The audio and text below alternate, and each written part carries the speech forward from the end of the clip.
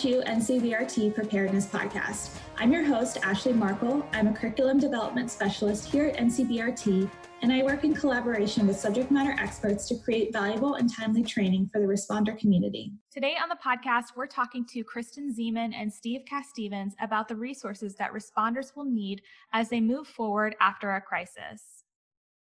Co-hosting the podcast with me today is Roy Bethke, who is a past guest of the podcast. He is an LSU NCBRT subject matter expert and is a retired deputy police chief in Buffalo Grove, Illinois. Steve Castevens is currently the police chief in Buffalo Grove, Illinois. He is a past president of the Illinois Association of Chiefs of Police, and he currently serves as the president of the International Association of Chiefs of Police. Kristen Zeman is the chief of police of the Aurora, Illinois Police Department and is the vice president at large of the International Association of Chiefs of Police. Thank you to Kristen and Steve for coming on the podcast and sharing with us today. As we sort of move into a new normal in the midst of all these events, what are the resources that law enforcement officers will need the most moving forward? Wow.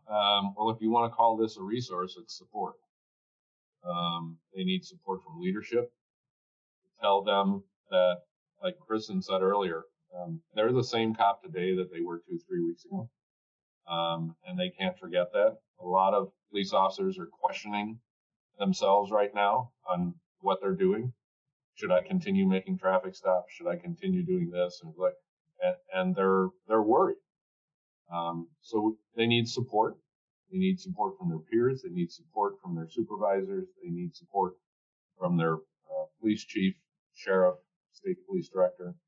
But a lot of them are curious what kind of support they're going to get from their elected leadership in their communities, because we see some incidents around the country that officers are wondering about whether this incident was a knee-jerk reaction to fire police officers or fire the police chief.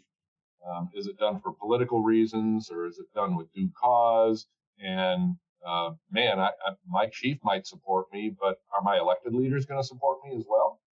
And so I think that's a message that we need to get all through our departments to our line officers, that you have our support. The cop you were 2 weeks ago is the same cop you are now. We have a culture that we've developed in our agency, that we value every person here and the work that they do. And I think that message needs to be conveyed strongly. I absolutely agree. We'll start you with support, and I'll give you a great example of how, this is not a bash on the media, although maybe it is a little, so for example, and I love journalists and great journalists that tell good stories, but here is what has happened, is that I've asked our community and our media to full transparency. Would you go ahead and FOIA all of our disciplinary records, and you will see that officers are being held accountable for wrongdoing. And that fell on deaf ears. But every community meeting I went to, I touted our numbers, and I invited them. Here is where you can find all this information. Not one person took me up on that, and the media really just ignored that. And now we had an incident of excessive force with a police officer that happened last year, and I invited the media to FOIA that, and they did not report a story whatsoever. But it was a white officer, and it was a black offender where that officer used excessive force. That officer was disciplined. It did not rise to the level of termination, but we have contract issues and people don't understand that. But it did not rise to that level. However, that officer was disciplined swiftly and harshly, and nobody said a word about it. But now the media just reported that story. And I was like, that happened, that long ago, but now that stays right in the front and center, and it fits the narrative. And the headline literally said, white officer, I think, beats up black offender.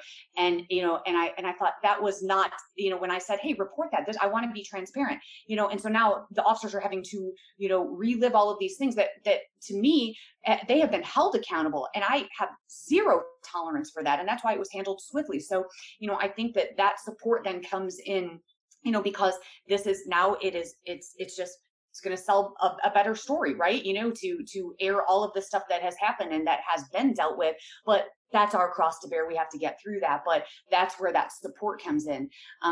And I agree, support from elected officials. One of the things when I spoke with my department over the last few weeks has been, do we have the support of our elected officials? We had a couple aldermen coming out, and they were saying that they've been abused by our police department, and this was news to us. And I'm not even sure it was exactly true in that moment. And we've worked with these aldermen shoulder to shoulder. The officers have helped them, clean up their wards.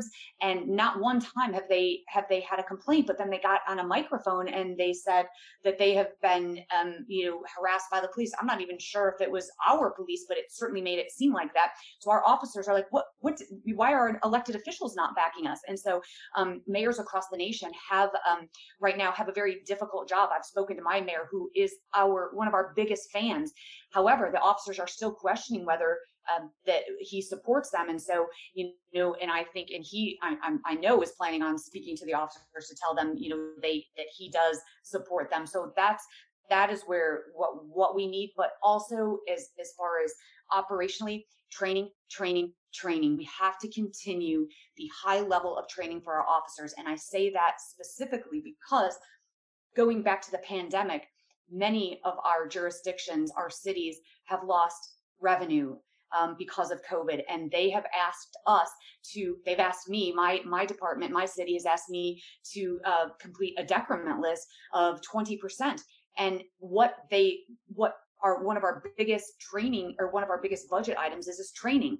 And I said, you will have to pry training out of my cold dead hands, because that is why we don't have the incidents that other cities are having. That's why, we don't have, wrongful death suits, because we put our officers through 6 mandatory trainings per year that include de-escalation and responding to these kinds of events. And if you eliminate training, then, you might as well agree to signing checks for lawsuits on the other end. So you have to invest in your police officers for CIT training, de-escalation training. And that is going forward what we have to continue to do, because so many police departments just, you go through the academy and that's it. There's no more training. And when I say training, I don't mean watch a video and do this. I mean scenario-based experiential training where officers are running into, where their heart's palpitating, even though it's simulated, where they feel the fear and the effects of what it is like going into that, because I firmly believe that you play like you practice. And some of the incidents that we're seeing, the headlines where officers where these deaths are occurring, is because they are not properly trained. So we have to invest and continue to invest in our police officers the training that they need. If I can add, so just on the training piece in particular, considering that's what NCBRT does, the opportunity to create evidence-based scenario training, I think, is absolutely vital in what we're trying to accomplish. The example that I often use is, generally in law enforcement, we separate training on different tools that we have. So, for example, one day might be firearms training, one day might be pepper spray training, one day might be taser training, one day might be defensive tactics.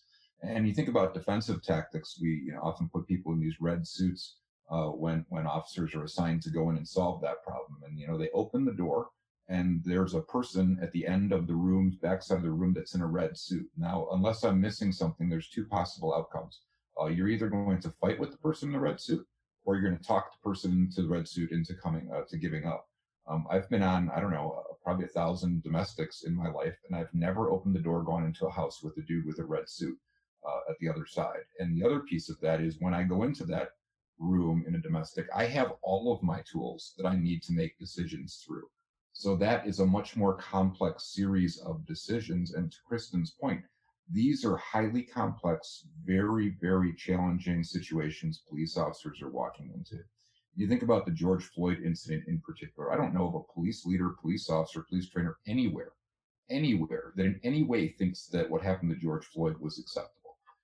Where in the process did we as a profession fail in creating opportunities for other people to intervene and where should we be teaching them how to intervene properly and creating that as a culture. So I think from an evidence-based standpoint, we need to look at those things and do a better job and invest in this profession. And it is a money conversation. The defunding the police movement is a fascinating concept that really needs a better explanation and understanding. We talked a little bit about this, about checking in on officers periodically. So do you think that departments should be creating policies and procedures for these things, like checking in, making sure everybody is okay, everybody is mentally well? And what are the challenges in creating these kinds of policies? Well, I think one of the best policies you can have in whatever format you want to use it in, you have to have some type of early warning system for all of your officers. And that's any type of platform or program that, if there's a citizen complaint, that has to go in there, no matter how minor. Then if the officer responds to a fatal crash, that should go in there.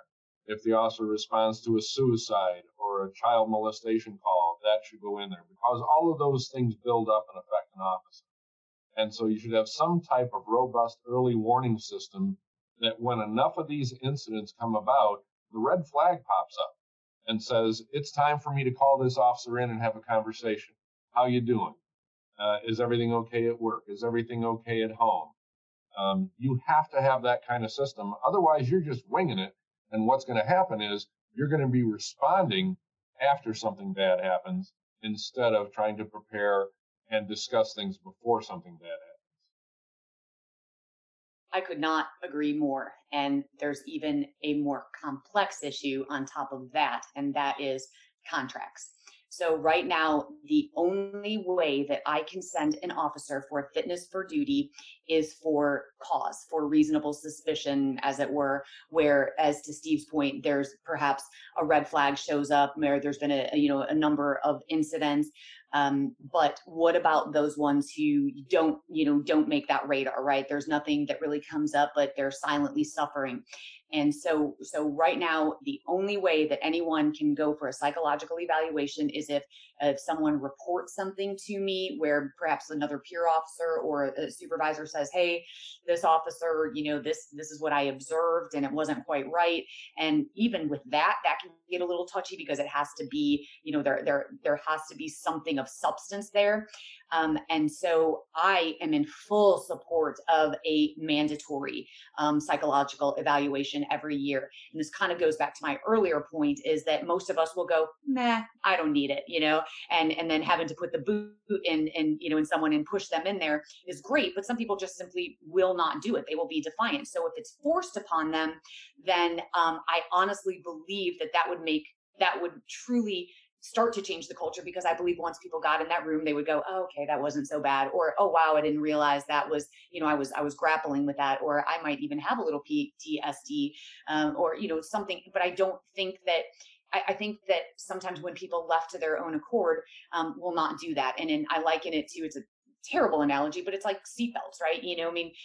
People didn't wear seatbelts and there were a lot of fatalities and crashes. So the government had to come in and make it a law to, put a seatbelt on. What did that do? It saved lives. So that analogy, it resonates with me, is because even though they don't want to do it, I would truly like to force them to do it. And then I really do believe it would save some lives or a lot of mental health issues that our officers are experiencing. But we have to sit down with unions, and unions have to agree to that. And right now, by contract, I can't, I don't have that leverage right now. So I think we have to have conversations with our unions as well. I couldn't agree more, Kristen. And I've, as a chief, I think I've sent 4 or 5 officers for fitness for duty. I had to order every one of them, and every one of those was a struggle because it was a struggle documenting everything leading up to the feeling that I think this officer should go for a fitness for duty evaluation, working with the collective bargaining group. It was a struggle, and it shouldn't have to be, because it not only saves lives, but on the lower end, it saves discipline, because you're making sure officers are being checked up on every year. Yeah, if I can just add, I mean, this is a stigma conversation still, right? Historically, law enforcement as a profession has used fitness for duty when there's a problem or when we think that there's a problem. So we've kind of used that. We've used many human resources departments at municipal government levels in particular have employee assistance programs, EAP programs.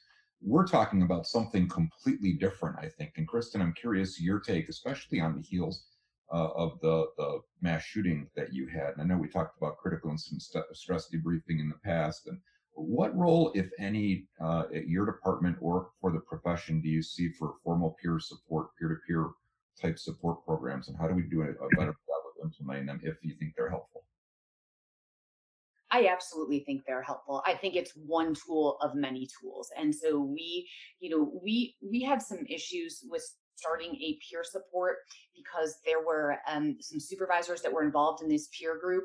And then it became this issue with our unions is that if a police officer who is a patrol officer goes to a sergeant and says, I have a problem, I drove drunk or I showed up drunk to work, or then the sergeant now has a duty to report as a supervisor. So now you're looking at a discipline issue.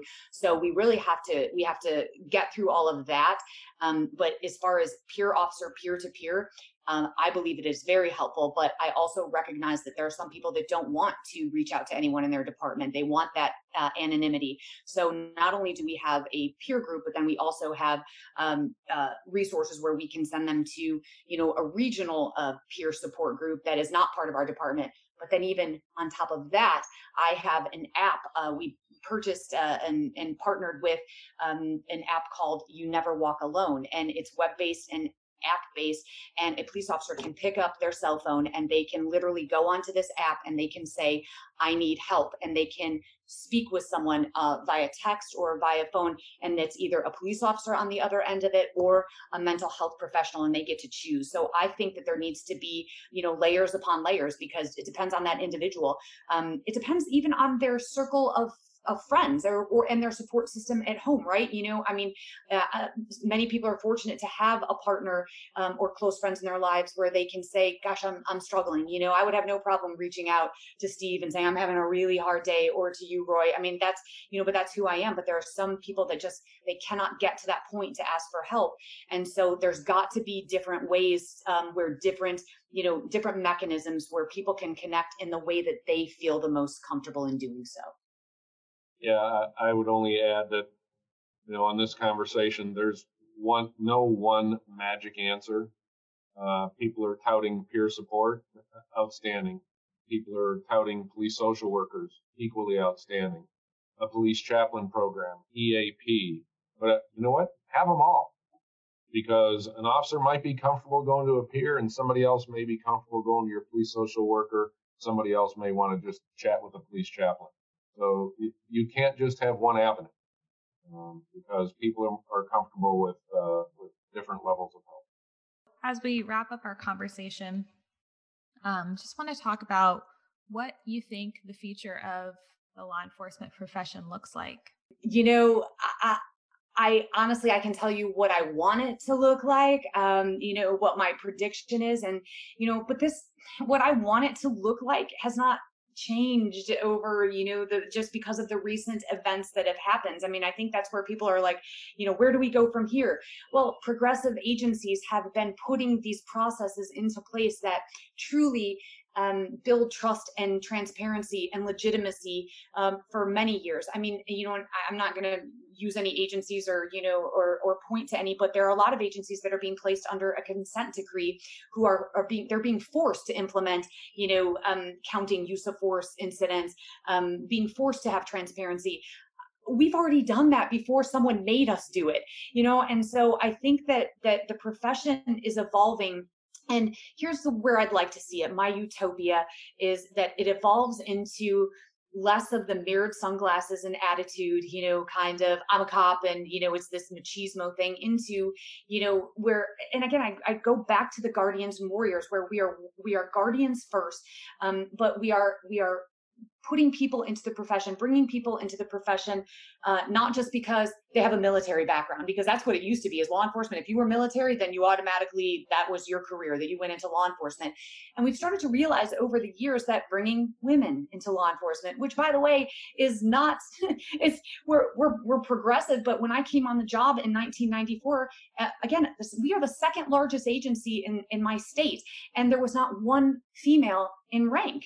Not one woman represented a rank in my department, and that was in 1994. So we have made a lot of progress over the years, but by bringing in diversity, by bringing in more women and more people that represent our community, and also, dare I say, and this phrase, relaxing the standards does not mean dropping standards, but for what I mean by that is we need to look at our recruitment and hiring. And before, if anyone had any kind of drug use, so even if you experimented with marijuana, you were automatically cut off the list. We recently hired a person who had a suicide attempt, but again, had got the help. And I love Steve's point earlier. I'd rather have that officer on the job who has been through hell and back, who can probably relate to people on the street because they've had that experience. And so, but in our hiring recruitment, we have a lot of, we did not let any officers have tattoos. And I've recently relaxed that policy because, oh my gosh, you have to get, with the changing time, is that police officers with tattoos does not make them, ineligible to be a police officer, to have exposed tattoos. There's so many compassionate and wonderful communicators that have that. So I'm spewing a lot of stuff here, but I think that the utopia is that the police have to more represent our community. But we also still have to remember that this job is it's law enforcement. It's not a sexy thing to do, is to have to tell people, it's to be that person, but we have to do that. But I believe that where we go from here is that we can do it with humanity. And I think we can do it with human dignity and respect for all members of our community. And that's where I see an evolution of policing, in that, to be more human. But all of that, again, comes with training and also, recruiting people who are willing to run towards gunfire. So it's complex finding that special human that can do both of those things. But that's what I would like to see. Well, similar with me.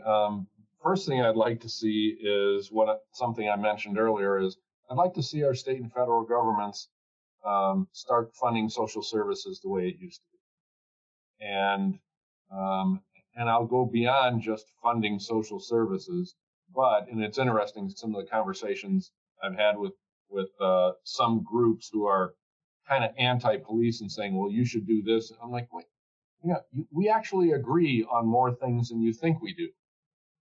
Again, 3-4 years ago, I hired a full-time police social worker. I would have never thought 10, 20 years ago that the police department would have a full-time civilian police social worker. And guess what? I wish I had 3 more.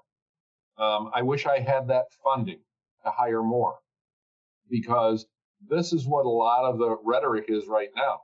Well, you should have, your rapid response social worker. Okay, but how about co-responding? How about you have a social worker respond with a police officer to a domestic disturbance that's not violent, things like that. But that's going to take funding. And of course, defunding the police is not going to work. So I would like to see our governments fund social services the way they used to. And part of that means funding police departments to work with social services like I believe we should. I also believe that probably of the 18,500 law enforcement agencies in this country, 17,642 of them are doing an awesome job. They have all these policies in place that people are complaining about right now. They do the training that people say they should be doing. We're doing these things. Most people don't know that. But the other 2 to 3 or 4% of law enforcement agencies that aren't, they need to step up to the plate. And, you wish there were a database that says, okay, of these 25 things, how many police departments are doing it? It's kind of like 21st century policing. I'd like to know how many law enforcement agencies meet those tenets and pillars of 21st century policing and which ones are not. But, do we have some work to do? Sure we do. I think we're going to see difficulty in recruiting police officers over the next year or so. Some cities, they want their police officers to be Irish setters. But they also want to teach the Irish setter to bite if they need to. Well, you can teach an Irish setter to bite, but eventually you take away what really makes them an Irish setter. So what do you really want? Do you want the fluffy dog or do you want the pit bull when you have an active shooter? Make up your mind. So you have to be willing to understand that police officers need to be all these things. They need to be the guardian and they need to be the warrior. But also understand that it's not just easy to flip that switch back and forth from guardian to warrior back to guardian again. So it's not that simple. But I think we're going to have a little difficulty recruiting, and I think that's where we as a profession need to step up to the plate and say this is an opportunity. This is an opportunity to join our profession and help change the way we're going to look in the future. So I think the profession is going to look a lot more like a better profession in that I think evidence and science and humanity are going to become increasingly important. I think they've always been important. I think sometimes we've strayed. Back to Kristen's example about the hiring process and backgrounds. When I had the good fortune to work with Steve at Buffalo Grove and took over the oversight of the background process, we had a background investigator who supplied us with a report, someone who had done something that they shouldn't have done. It was clearly illegal. They did it as a teenager, but they were very forthright and said, I did it. I'd never do it again. Here's the reason why. And the recommendation from the background investigator was not to hire this person.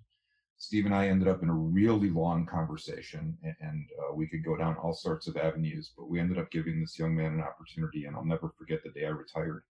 He had just finished field training, was on the street on his own, was making a huge impact on the community and the organization. And he came in and thanked me, and I thought to myself, I very much feel the same as he did. Somebody took a chance on me. I was a high school dropout, didn't have an associate's degree. And had someone not been willing to take that chance on me, I wouldn't have been able to serve in this profession. And that's a fascinating conversation when we oversimplify what actually makes a good police officer. And again, some of that is community specific. What I will tell you is that I'm absolutely filled with hope about the profession, because what I know for sure is that there are people like Kristen Zeman, Steve Cass-Stevens, and many other people like them at the forefront of what are the most important conversations we've ever had as a profession. So I am really, really hopeful that the future looks really bright for us. Thank you to Kristen and Steve for coming on the podcast to share their knowledge with us today. Thanks also to Roy for co-hosting this series with us and offering his insight as well. If you have any questions or topic suggestions for future episodes, please send us an email at podcast@ncbrt.lsu.edu. Make sure you subscribe to the LSU NCBRT Preparedness Podcast wherever you listen to podcasts. We'll see you again next week.